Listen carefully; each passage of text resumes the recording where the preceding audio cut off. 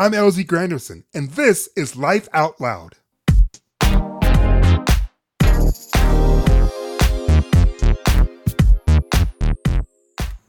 People ask me all the time, did I know that I was gay before I got married to my wife? And my answer is always the same. No, I didn't know I was gay.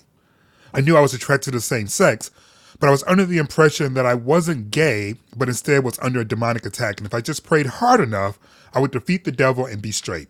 And I know that sounds crazy. It sounds crazy to me just saying it out loud, but that's just where my mind was, and that happens to be where a lot of queer people are when it comes to faith and their sexual orientation. So that's what I did. I prayed, and I fasted, and I did gay conversion programs similar to the Exodus program, which was founded in 1976 to kind of help people pray the gay away. I did all of that. And each day I woke up still attracted to the same sex, and it was agonizing. And I hated myself, and I thought God hated me, and I even contemplated suicide. You know, it took me a long time to heal from all of that, to embrace my sexual orientation, and to see it for what it really was, just a human trait, not a demonic attack. I was reminded of my experience when I was watching Pray Away, the Netflix doc from 2021 that looked at the lives of some of the LGBTQ plus people who was promoting that narrative that a person could change their sexual orientation if they just prayed hard enough. It was a hard watch for me because I kept getting angry, watching so many people make money off of those people spreading those lies. That's why this episode of Life Out Loud is so personal for me. I had been a youth minister for 2 churches before I came out. My ex-wife's father was a minister. At one point, I lived with my pastor, and I thought the church was going to be my entire life. All I had to do was pray hard enough, and the gay would go away, and everything was going to be fine. I've now been out more than half my life, which is quite remarkable considering at one point I didn't want to live. I'm so thankful that God kept me safe, and He placed angels in my life to help me realize that not only was I gay, but that God loved me just the way that I was, just the way that I am. The 2 conversations you're going to hear this episode is all about faith. Pastor Rob Bell was my first spiritual leader after I came out. We talk about why his church, Mars Hill, was a safe haven for many LGBTQ plus people in Michigan trying to reconnect with God and not with religion.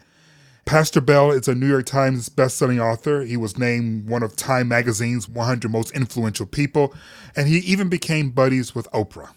What do you know for sure? That you can say yes to this moment and experience a joy that can't be put into words. That is actually possible. I know that for sure. Afterwards, we chat with actor and activist Daniel Franzese, whose podcast, Yes, Jesus, dives into his own journey of finding a place in God's kingdom as an openly gay man. But first, Pastor Rob Bell and what happened to him when he dared to suggest that love wins.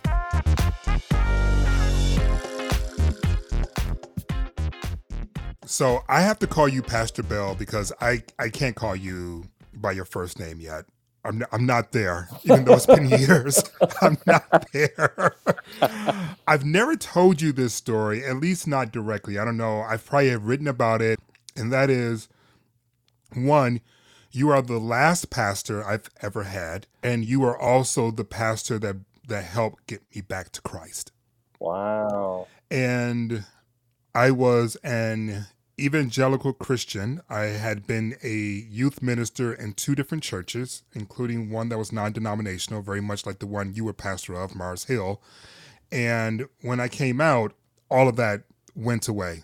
Not by my choice. Right. But at that time, and I came out late 90s, and it was hard. You know, it wasn't a good place. But I think the hardest thing for me at that time, Pastor Bell, was being told that the person that I was 24 hours ago didn't matter. It was only about who I was at that moment when I came out. And your church, your presence helped me reconnect with God, with spirituality, and helped me heal. And the first thing I want to say is just thank you. Thank you. Oh, man. That is wonderful. This is a lot of years later I get to hear this story. That is very meaningful. That is very, very meaningful to hear. My goodness. Wow. So I want to start off by asking, because my testimony, my story is not unique. I know a number of people in the LGBTQ community that found a home in your church. And my first question to you is, did you know that you were providing that at the time? I had a constant stream of interactions that went a particular way. The person would say to me, I've just come out, I'm gay, I'm in my first same gender relationship, something like that. And LZ, they would look at me partway into the question or the statement with a particular look in the eyes. You know what I mean? Like, Yes, I do. almost reading me like, should I even bother finishing the sentence or just bail now before something gets said to me that I'm going to have in my head for the next 17 years? Do you know what I mean? Yes. Another one of those voices on the shoulder. But what's interesting is they were standing in front of me. So they were asking me. So something within them thought this person might be. And generally, honestly, the number of times I would just spread out my arms and offer them a hug. Because right away I was like, oh, yes, words, but this kind of pain and the desire to be affirmed exists in the space beyond words, like a wordless grace. That's what the heart is asking for. So I'm telling you, over the years, the number of people who I got to just look them in the eyes and say, you're good, we're fine, welcome, you belong here. I'm so glad I got to meet you. Yeah, you becoming more and more you. That's the only game worth playing. Mm-hmm. How can I help? Why do you think this community felt at home in your church? And we're in Grand Rapids, Michigan, West Michigan, where there are churches everywhere. Everywhere. But your church was one where so many of us felt at home. Why do you think that was? Well, one answer immediately comes to mind. I remember doing a series called God is Green about how central to any healthy spirituality is an understanding that as humans, we have to live in a sustainable relationship with the soil. Or I remember doing a whole series of sermons questioning the war in Iraq. Like, how can you have peace on earth when the largest global military superpower ever has started a war based on false information? So at one level, we were trying to address and go after and maybe be help for some actual problems in the world. Do you know what I mean? Yeah. There are things that need attention. So I think people picked up on a sense that the house is on fire. Like, there are actual urgent things that require people to throw themselves into that with great joy and try to actually do some good. And then early on, I kept meeting people who would say, you know what, I grew up in this setting that told me something was horribly wrong with me because I'm gay, and yet I just kept noticing people who had been told something was wrong with them, but what it did is it created within them this, I either choose to be true to myself, but that means I have to walk away from this God over here, that the people who are telling me something's wrong with me. It almost became like this choice between themselves, but then I watched them realize, oh, no, that's just a God of those people's making. And I kept meeting people who had done the very difficult work of taking apart the messages they were sent about the divine love and making peace with a new understanding of the divine. So I think people were drawn to this space where you could take apart the messages that you had been sent about how the world works. You could take them apart, you could examine them, you could toss them out, you could laugh at them. I didn't come from West Michigan. I didn't grow up there. I didn't come from a particularly religious culture. So I'm telling you, the number of times when I would say things and then find out later, you realize that that's like a tenet of such and such denomination, and you just did 41 minutes of a riff about how that's the most absurd idea ever. And I'd be like, I didn't know that I was pulling pins on grenades left and right. So people would say like, well, it's really important in such and such denomination. And that wasn't a game that I had grown up playing. So I'd always be like, really? What? Are you familiar with the band DC Talk? I'm assuming so. Oh, wow. That's a deep cut. That's like an early rap, like mid 90s maybe? Late 80s? Yeah. Woo, Absolutely. Yeah. And I believe their biggest record was Jesus Freak. And they had a song off of there that has haunted me ever since I heard it. And the title of the song is What If I Stumble? What if I stumble? What if I fall? You are my comfort and my God. And the reason why why it follows me is not necessarily because of the lyrics of the song, but because of how the song starts. It starts with a quote from Brennan Manning. The quote is, "The single cause of atheism in the world today is Christians who acknowledge Jesus with their lips and walk out the door and deny him by their lifestyle. That is what an unbelieving world simply finds unbelievable."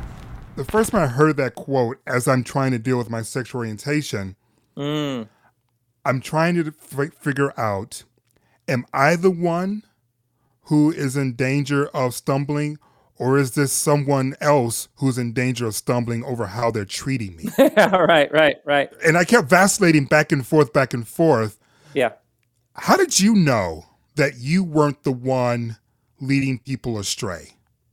Well, let's back up a second. When you asked, why do I think people were drawn to that community at that time, I would say the first thing is that question that you were asking, you have to have a community where there's no judgment in asking that question. Right. Like, you actually have to be able to ask the question.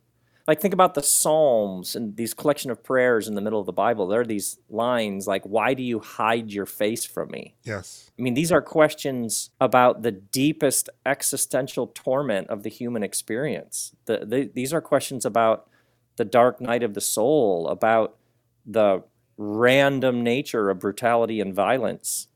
If you can't ask these questions and not have somebody immediately jump in with some nice Bible verse or cliche, which ruins it, you have to actually be able to ask the question and then sit in the unknowing. And like for you to sit in that question, wait a second, am I the one stumbling here? Right. You have to be able to follow that wherever it takes you. And for so many people, and perhaps listeners to your work now, spirituality, parentheses, religion, was always a prefabricated list of answers, as opposed to a space where you ask the questions and then follow them where they take you. So, like, you think about in the Gospels how many times Jesus is asked a question. He only answers questions a couple of times, 1, 2, 3 times. Otherwise, he responds to questions with questions, because you're going to have to own it. You're going to have to work through it. You're going to have to wrestle through it for yourselves. So at a deep, deep level, I had a conviction that my job was less about answers and more about creating the kind of space where each person could follow the questions where they were taking them. Now, it's not that it's just a foggy haze of questions. You will find answers, but you begin from the place of humility. You begin from the place of exploration, which is always the place of childlike wonder and awe. Who am I? What does it mean to be LZ? Look how I am. Let's follow it. Let's see what happens. That's how it works. That's how it works, but that's not what we're taught. Yeah, well, that's why people like you and me make the noise that we do. Which leads me to this. You know, I don't know how you look back on this moment in your life, but for me, it's one of the most significant moments of my existence. And that is the response to your book, Love Wins. And watching what our church was doing, watching what our community was doing in response to it, watching what Christianity was doing in response to it. When you look back on that time, you're laughing. So I'm going to assume you're healed and you've moved on. Yeah. Oh, man. I was laughing a little at the time, but it's been 10, almost 11 years. Now I'm really laughing at just almost like the surreal performance art absurdity of it. Do you know what I mean? Like people who are like, that's it, you've gone too far. You are talking about love. Like this talk about love cannot continue. It was terrible to sit there in church and hear people whisper and to see you. And I'm like, oh, really?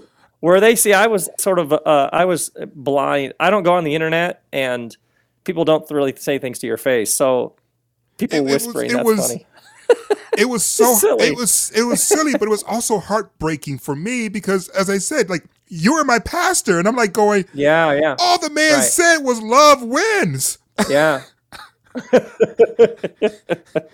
Oh, that's kind of you to say. Yeah, there are people who have said to me, "Man, just watching the pylon with you, that they're like that was tough to watch." You wouldn't. Well, maybe you would believe the number of people who have said to me over the years. Literally, they'll come up in like public places and say, "Hey, I just want you to know, I thought you were crazy. I was against you. I was one of the ones with pitchforks, and then I actually went through a crisis of sorts. I came upon your book, and thank you." And then feel this need to apologize. I'm so sorry I ran funny? you out of West Michigan. I should never have done that. Did they run you out of West Michigan? No. Then why'd you leave us? Do you live in Los Angeles? I have lived in Los Angeles. I'm in Arizona now, but yes, I have lived in Los Angeles. You're in Arizona? Yeah. Yeah, because a chapter, it's that feeling of when a chapter comes to an end. Not because it was bad, because it was good. Most people in our culture only leave when things go upside down, when things turn south. But sometimes a season ends, a chapter ends, and it's time to do the next thing. Yeah, it got like something for Kristen and I rose up within us. Like, this has been such a wonderful experience, and now we got to keep exploring. We got to keep going. I wonder what's next. So you're telling me the response to that book, particularly in the area where we both were living at the time, did not play a factor in you deciding to leave the church you helped co-found and actually leave the time zone. Well, the time zone. Well, let me back up and say, I remember doing a series of teachings about women's equality, and a group of people at Mars Hill got together and organized themselves and wanted to have me removed as the pastor from the church that I just started. So there was always somebody who had a problem with my sermons, and then there was always somebody standing behind them in line saying, "Oh my God, I've waited my whole life to hear that. Thank you." It's like the cloud moved. It was like a very powerful, well done, you started a church. What a ride. Now, here's what's next. Oprah. I'll tell you though, Kristen and I were had a deep knowing that there were lots and lots and lots of people who were more spiritually hungry than ever and were not going to show up at a church in West Michigan. So there was a sense, because I had been touring and we had been making some short films and I had been traveling quite a bit. Oh, there's like a whole world of people who they're not going to do that, but they're actually hungrier than ever. So let's make some things and let's see where that takes us. And that's what it's been like for the past decade. It's been wonderful. How does a queer person, in your estimation, navigate these waters when they try to sink your ship for saying something like love wins or women should be treated equally? My wife, Kristen, always says you can't take people where they don't want to go. So I would first say find your brothers and sisters who are singing the same song. Because I'll meet people who will they'll be exhausted and weary, sort of beaten down, and they'll be very cynical and discouraged about humanity, let alone the things that people have said to them, particularly in regards to queerness and I'll say, where did you hear these things? And they'll say, well, it's in my Facebook comments. And I'll be like, okay, here's the thing. We got to turn off your Facebook comments. That's not where you're going to find the brothers and sisters you walk through. Think about human community in different ways than just people throwing stones on the internet. Yeah. It only takes a few people you're walking with, 2 or 3, and you don't feel alone.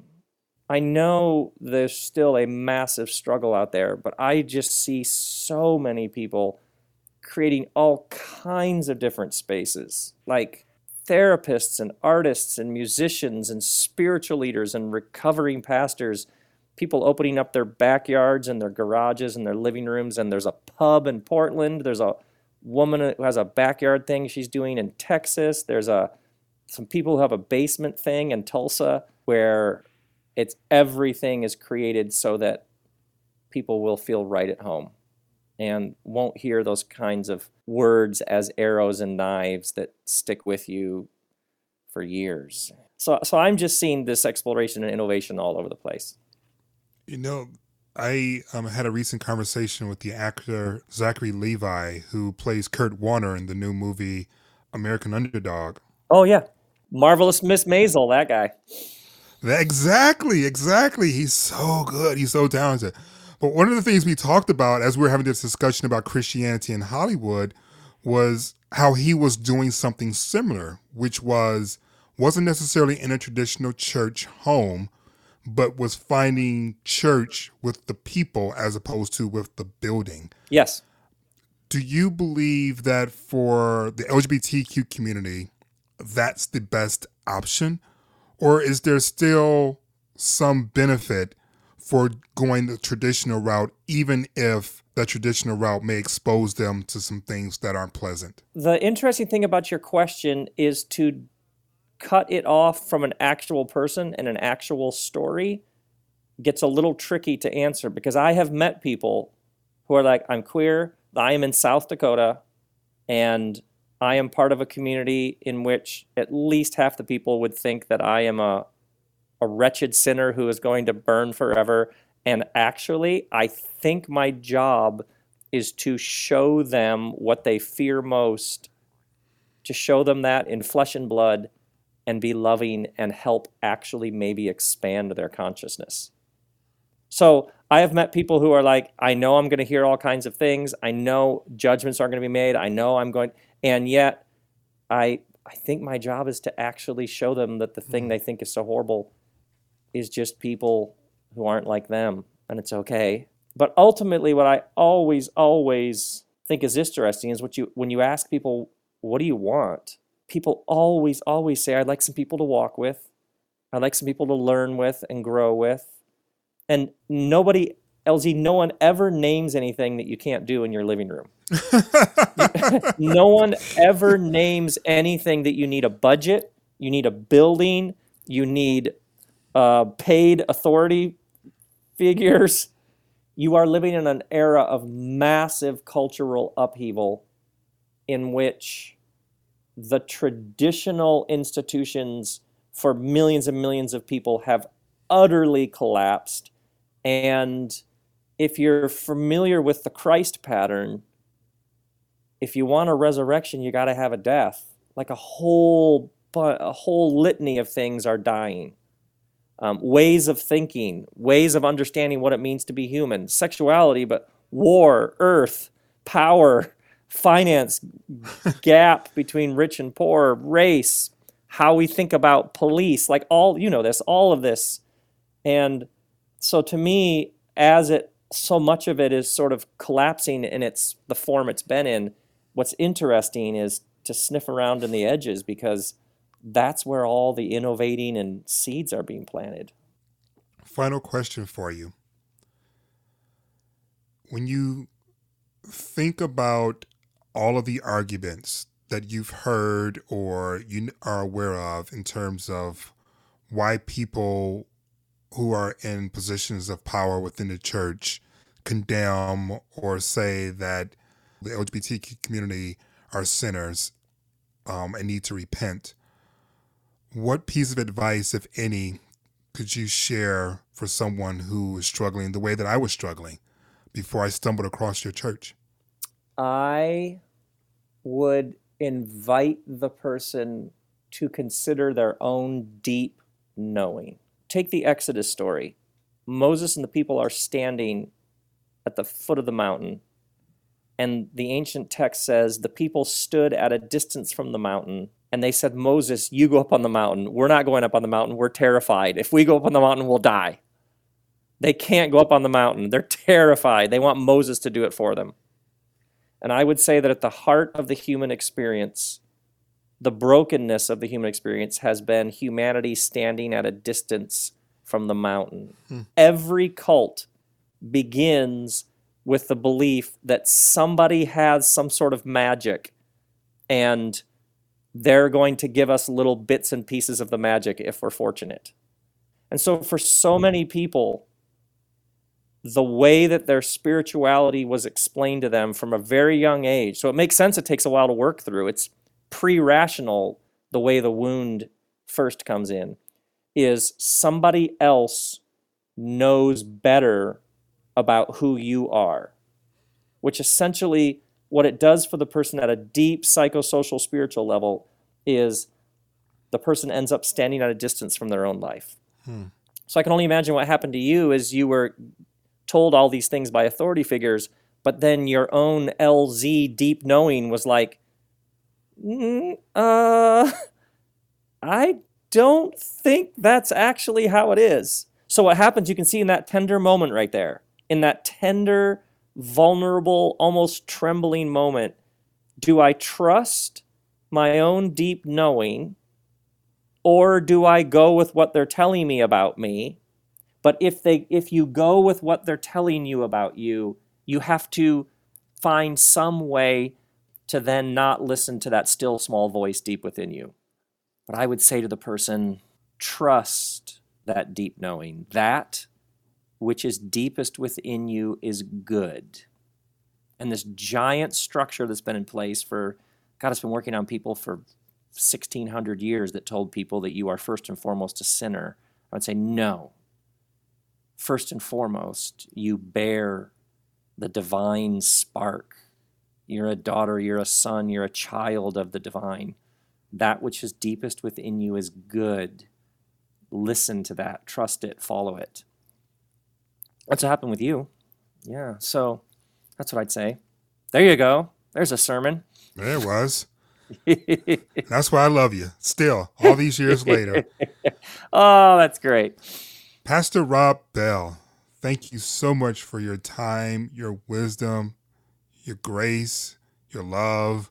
You know, I'm not quite sure where I would be if not for those years of sitting there and just being nurtured by your wisdom.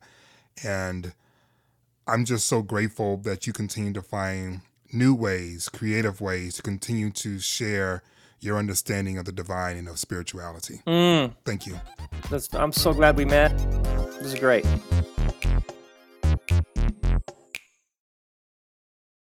Hey, I'm Andy Mitchell, a New York Times bestselling author. And I'm Sabrina Kohlberg, a morning television producer. We're moms of toddlers and best friends of 20 years. And we both love to talk about being parents, yes, but also pop culture. So we're combining our two interests by talking to celebrities, writers, and fellow scholars of TV and movies. Cinema, really. About what we all can learn from the fictional moms we love to watch. From ABC Audio and Good Morning America, Pop Culture Moms is out now wherever you listen to podcasts. You know, the funny thing about Daniel Franzese is that I know him more from the HBO show Looking than from the movie Mean Girls. Although Mean Girls is the cult classic and Looking was a show that nobody knew what to do with. Or at least they had a hard time figuring out what to do with it. I loved it though. Especially Daniel's character of Eddie because it challenged me, you know? Like I've been through too many times. Like a really well-intentioned guy says that he's totally cool and well-informed, and big surprise, he's not. Like I just can't anymore. Okay, that's not what's going on. No, do you have any idea what it's like to be a big pos queer in this town? He was just so free and sex positive, and it just exposed a lot of the shame that I was still carrying and didn't even know was in me. Just like his podcast, Yes, Jesus, it challenges me to let go of some of the lies about God and faith I had accepted as truth, things that I didn't know I was still carrying. With so much talk about freedom of religion, Daniel reminds us that there is joy in freedom from religion as well, and that we don't have to choose between our faith and our identity.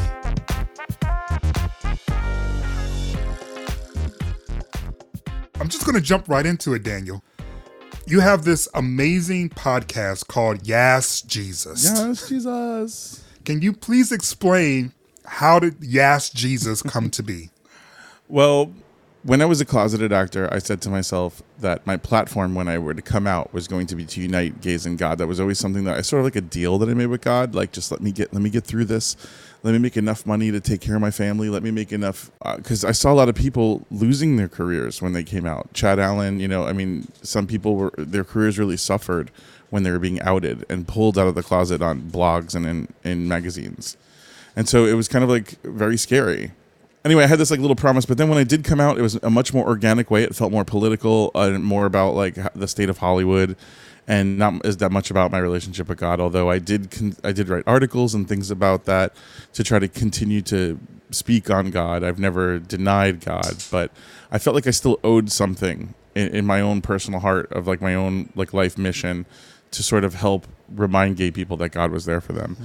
And so I met Azariah Southworth, who's my co-host on the podcast, and we became fast friends. And we talked about both of our history of being young and having church trauma and both going to conversion therapy on different ends of the spectrum, his more physical, mine psychological, and like just what that did to us and how we still kept God close to us and how unique that was for a queer person who is sex positive and, liberal and all these things that him and I were. And we were like, how could we be ourselves? Because we would like smoke a joint and talk about God. And I'm like, it's so interesting to me because well, he did make the plant. That's what I'm saying. And so I was just like, where's our church? Like, where's the place that we could just have this conversation safely?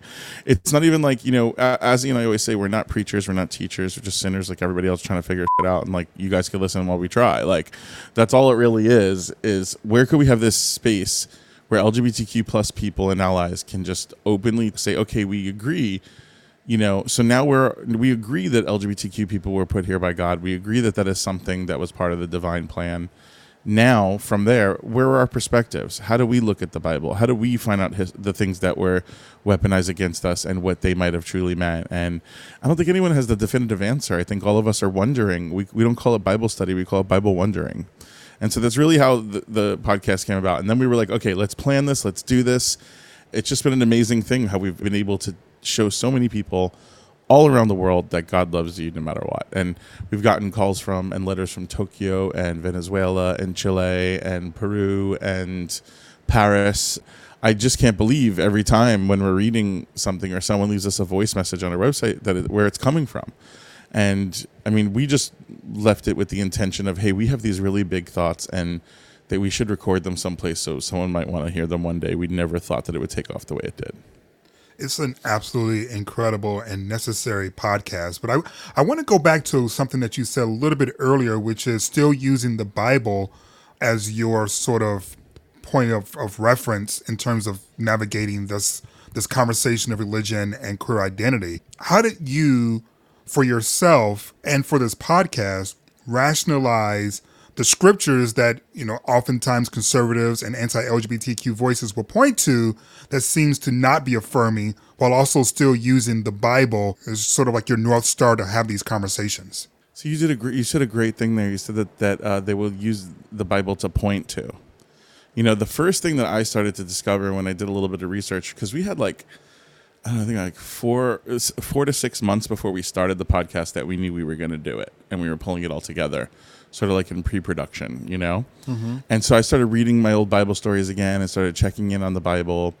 And I realized very quickly, because God will show you, he'll show you straight up.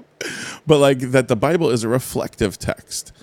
You have to look at it yourself. You can't trust somebody else to look in the mirror for you and let you know that you're all right if you're going to walk out of the house, And the Bible is that mirror of the soul. And I think a lot of people don't realize that, especially when they're not on that high of a vibration when it comes to that kind of thing.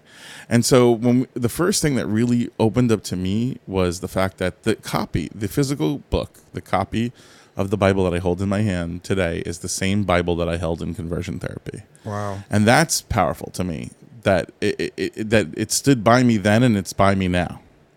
And then the story of David and Jonathan, I think, was my intro to realizing, because to me, there's a lot of queer perspectives that we discuss on Yes Jesus. We talk about how lesbians could be inspired by the story of Ruth and Naomi.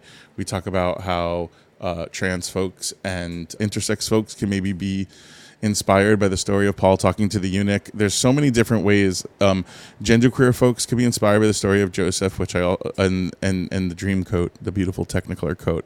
However, I think David and Jonathan is so clearly a gay love story to me. It got the vibes. I will agree with. There are some vibes over there. I will admit that. No, there's more than vibes. Like when you read 1 Samuel and you're going through it, and just the way that it's worded and the way that Saul talks to them, like, you'll never be king, hanging around with him. And it's kind of like, well, what does he mean by that? Or you're a sinner just like your mother. Well, we don't hear the stories of the women. Was his mother a lesbian? What are they trying to tell us in this? And I think that the Bible leaves you open to interpretation and wonder because it's reflective. You fill it in with everything else that it needs to be for you. Like, you fill it in all of that gap of the story and the tale for yourself. And I think that when they talk about how when Jonathan first saw David, their souls were knit. When his eyes met David's, their souls were knit. And he talks about how the love of him was greater than a woman. And then it really broke my head open when I realized that there are no weddings in the Bible. I mean, there is the wedding where Jesus turns the water into wine, where he's at that wedding, but we don't see the ceremony happen. That the only covenants of love that are in the Bible that are read at every single wedding, heterosexual and gay, whenever they read text from the Bible, are the covenants of love between David and Jonathan and Ruth and Naomi, 2 men and 2 women. Wow. And to me, that blew my mind. How did they handle you in conversion therapy when you're armed with something like that? I didn't have that kind of armor when I was in conversion therapy. That's precisely the reason that we do Yes Jesus, to give people who don't have the armor, because we didn't have it. But I have it now. I made it on the journey. I just knew from my instinct, I knew from my core that God wanted me this way. Right before I went into conversion therapy, I challenged God, which is like such a huge thing to say. I mean, if you want to get deep this fast, like, my name's Daniel. It means God is my judge. My parents named me that because they converted to Pentecostal Christianity from Roman Catholicism, and my immigrant grandparents were not having it. And it was this huge fight and riff in my family that they used me as a punctuation point for. So my life has always had the meaning of carrying on God's message with no judgment and no reservation to anyone but God. So when I was discovering my sexuality, what a better person to be in this position and tell this testimony than somebody who was born gay. Like, I was born gay, but I was told God is my judge. That's what I was told over and over again, right next to the ABCs. So I'm armored with that. So that's what carried me through conversion therapy, is knowing that the only person that could judge me is God, is my Father God. So that's I've always had that. Even in my lowest point, even my darkest place, even in my most sinful moment, whatever that is, like, God was right there. And so I just feel bad, like, when queer people are told that they have to make a choice. That is the greatest lie the devil ever told to gay people. Gays for centuries have dedicated their love for Christ. Why do you think there's so much pomp and circumstance? Why do you think there's so much velvet and incense and robes? And we did it. So it's like we've been a part of the church forever. So for the modern Christian, quote unquote Christian, to say to a queer person that you don't have a place in the house of our Lord is the greatest discrepancy. I say to gay people all the time, I say, what's your favorite thing? What is the thing, if your house was going to burn down, that you would take with you? What would you want? Oh, I love my Louis Vuitton clutch-all or whatever, carry-all. Oh, I love my little puppy, Rocky or whatever. Okay. Well, if I came into your house and I said, you're gay, give me Rocky. Or you're gay, give me that bag. You'd be like, screw you. You can't take my most prized possession, but you let them take your God? Wow. It's so powerful to me. It's so powerful that the people have turned their nose up at me my whole life because I'll raise a hand in church and just worship and feel the presence of God and try to be on another vibration with our Creator. And then I'll see people like pass out at a Beyonce concert or a Gaga concert like it's nothing. Even they don't want that attention. Trust me. Trust me, it's weird. So you have this incredible testimony, right? Conversion therapy, your brilliant career, iconic, movie in Mean Girls. When you decided to do the podcast, how much of the podcast is about you, the everyday person navigating faith, and how much it is you, the celebrity, being a leader to people who are listening to what you have to say because you're in this position, you have this platform? I'm definitely not a celebrity on Yes Jesus, at all. I'm on there as Danny, and I'm hanging out literally with my best friend. And now that with the pandemic and with holidays and everything else, I don't even get to talk to Azzy that often. We usually see each other every day, but because he's literally my bestie. But he's busy with his boyfriend. He's in another state. I'm commiserating with my friend and my brother every week on that show, real, and we're doing it with people that we love. And so I'm not a celebrity on that show. I'm there just to learn. I find out things all the time on there. I can't even believe another big revelation I love to share when discussing the podcast with people is Joseph and the coat, right? Everyone talks about this coat of many colors, and this is another time where you were saying that the preachers point and tell us a story. That story has only been told to me. I never researched that story. I've only had it told to me all the time. Oh, it was told to me here. As a musical theater major, I knew Andrew Lloyd Webber's version better than I knew the Bible's version. And it wasn't a coat.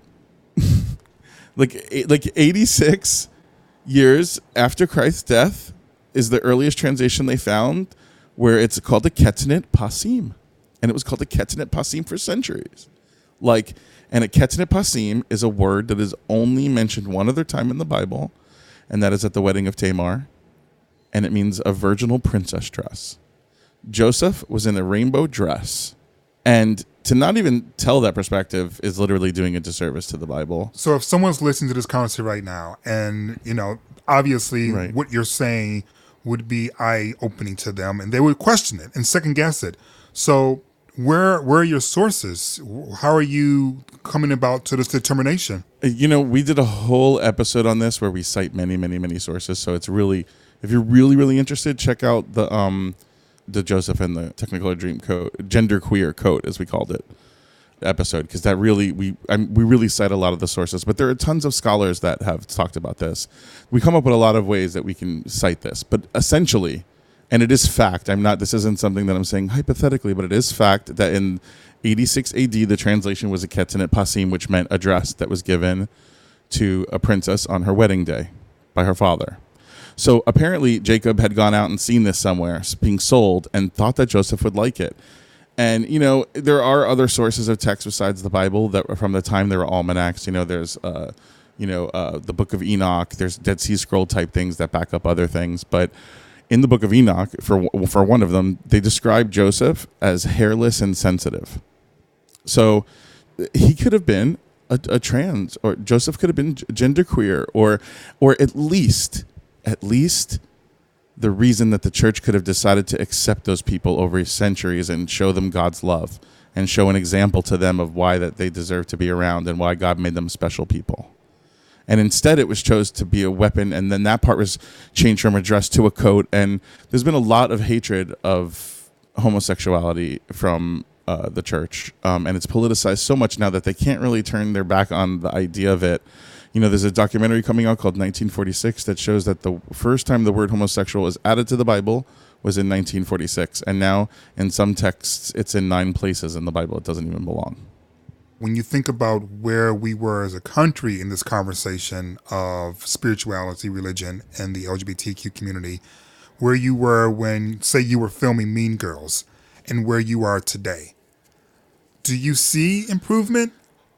Sadly, I see it in some areas, but I really feel like the past administration especially did something to our culture that divided it in a way that allowed people who have strong negative feelings to not feel ashamed about that, so they don't have to have an open mind. So it's a little bit harder to change somebody's mind about how they feel about a minority or an LGBTQ person if it was a stand for God or a political action. Those are very hardcore things, and that's what it's been for a while. And I think that at the core, the best thing that an LGBTQ person could be is an example of love. That's what I preach. Like, just be the best love thing that you could be. Like, if you guys are in love and you're sitting over there, even if they're going, ew, two men are together, they're going to say, oh, they were so in love. I want that. You know, and if you're just an example of love. And I think Christians need to just realize that that's what it's about, that it's about love. And I think, you know, we're really starting to discover so much about gender identity and sexuality and how those don't even, the lenses might go over each other to create a certain spectrum, but they're actually separate lenses. For instance, I'm gay. I am homosexual, but I did love women in my life. So I think that there was a period of my life that I was bi-romantic. Maybe I was homosexual, but bi-romantic. And I loved those women as much as I could without being able to be sexual with them. But my emotional love was true. And I feel that there's so many people who have to compartmentalize things like that and are told by society that that can't be a possibility. And I think as we're discovering more and more and more how fluid everything is, I think it's going to open up more people's eyes to tolerance. But that's not something that you could expedite. That has to come from experience and exposure. And, you know, I had political aspirations because I thought maybe securing rights for those people was a step in the right direction. But just because people have a right doesn't mean people respect them. We've seen how that's gone with the African-American community. Amen to that. As an ally in that fight, I could only use it as a parallel in my own and say that I could move mountains faster just by having a little old podcast in my living room. I could probably do more here than I could on Capitol Hill. And let me tell you something. I lobby Capitol Hill every April as an ambassador for Elizabeth Taylor AIDS Foundation, for people with HIV/AIDS, for LGBTQ homelessness, and for conversion therapy. I talk to all of our representatives. I don't even live in Florida, and I still make sure that I talk to the Floridian representatives, because that's where my little nibblings, my nieces and my nephew are growing up, and that's where I plan to have children one day, and that's where I went to school. I'm still doing my part, but really what I'm doing the most is what anyone could do, and that is why I urge any listener of yours or mine to do. Grab a microphone, get up on this laptop, and just record it and put it out there on the airwaves, because people just need to hear the message. When the Pulse shooting happened, it rocked my world. A lot of these shootings have been close to home. Parkland's right down the block. Like, it's very close to me, but something about Pulse, it changed me. It literally changed me, and I just was like in tears and inconsolable for weeks, and I was shaking all the time, and I became so angry about guns, and I just anger and asking God why. And I looked online for a prayer for the LGBTQ community, and I couldn't find one. I needed one, and you didn't even have one for me. On all of the Christian websites of all of the Christian churches anywhere, there should be at least a prayer for the LGBTQ people if you're so worried about them. They're just erased, and they're erased from their families. Like, I've seen it happen. Some girl in my college, her mom had a funeral when she came out of the closet for her. Like, people are sick, and these children are on loan from God. They don't belong to these parents. God loaned them to them to take care of them and nurture them so they could be on their own. And they need to hear from us. They're our siblings. That is beautifully said, Daniel. It truly is. I really appreciate your candor in terms of this intersection. A lot of people, shy away from it, feeling that their choice needs to be made. I am a man of faith. I'm also openly gay. And, like you, it's been a journey. And it's a journey that I'm still very much part of and still very much on. The hit TV show We're Here featured a minister from Evansville, Indiana, who did drag to support his brother who did drag and has since then been dismissed by the church. Yes. So this is an ongoing conversation, and I'm really glad that you're in the middle of it with your podcast, Yes, Jesus. And, thank you very much for spending time with us here on Life Out Loud. Well, thank you for having me and for spreading the good news. Amen. On the next episode of Life Out Loud, do you want a relationship or a situationship? And I've had this conversation with gay people, I've had this conversation with straight people, where they will look at me and say, I couldn't do what you and Terry do, an open relationship, because I value commitment too highly. And I look at them and I'm like, 28 years we've been together. How many decades have to go by before people think we're committed? The next thing out of their mouths, and this has happened again and again and again, is they'll say, I couldn't do what you guys do. I value commitment too highly. All 3 of my marriages were monogamous. You stop it right now. People Right. don't say that to you. Oh my God, yes, they did. We're talking with best-selling author and advice columnist Dan Savage, along with actor, comedian, and RuPaul's Drag Race winner, Bob the Drag Queen. I have 2 boyfriends, and they're really wonderful. Sometimes I forget that everyone's not hip to polyamory. It's really not as crazy as you all think it is. I just have 2 completely separate relationships at the same time. Open your minds and your hearts next week on Life Out Loud. Hey, thanks so much for listening. And remember to hit subscribe if you haven't already. And please, please, please tell your friends, your family, your loved ones, your side pieces, your main pieces, anyone who you think could benefit from listening to these incredible stories from these remarkable people. And also, just take a moment to leave us a rating and review. That goes a long way to helping us get the word out. And more importantly, keep going. Life Out Loud with LZ Granderson is a production of ABC Audio, produced by my friend Trevor Hastings. Senior producer is Brenda Salinas Baker. Our amazing production team includes David Toledo, Vika Arison, and Carrie Ann Thomas. The executive producer of Life Out Loud is Liz Alessi. A big shout out to Lakia Brown, Joe Moore, Robert Zepeda, Toni Morrison, Josh Cohan, Elizabeth Russo, Ariel Chester, and Stacia Deshisku. I'm LZ Granderson. This that good.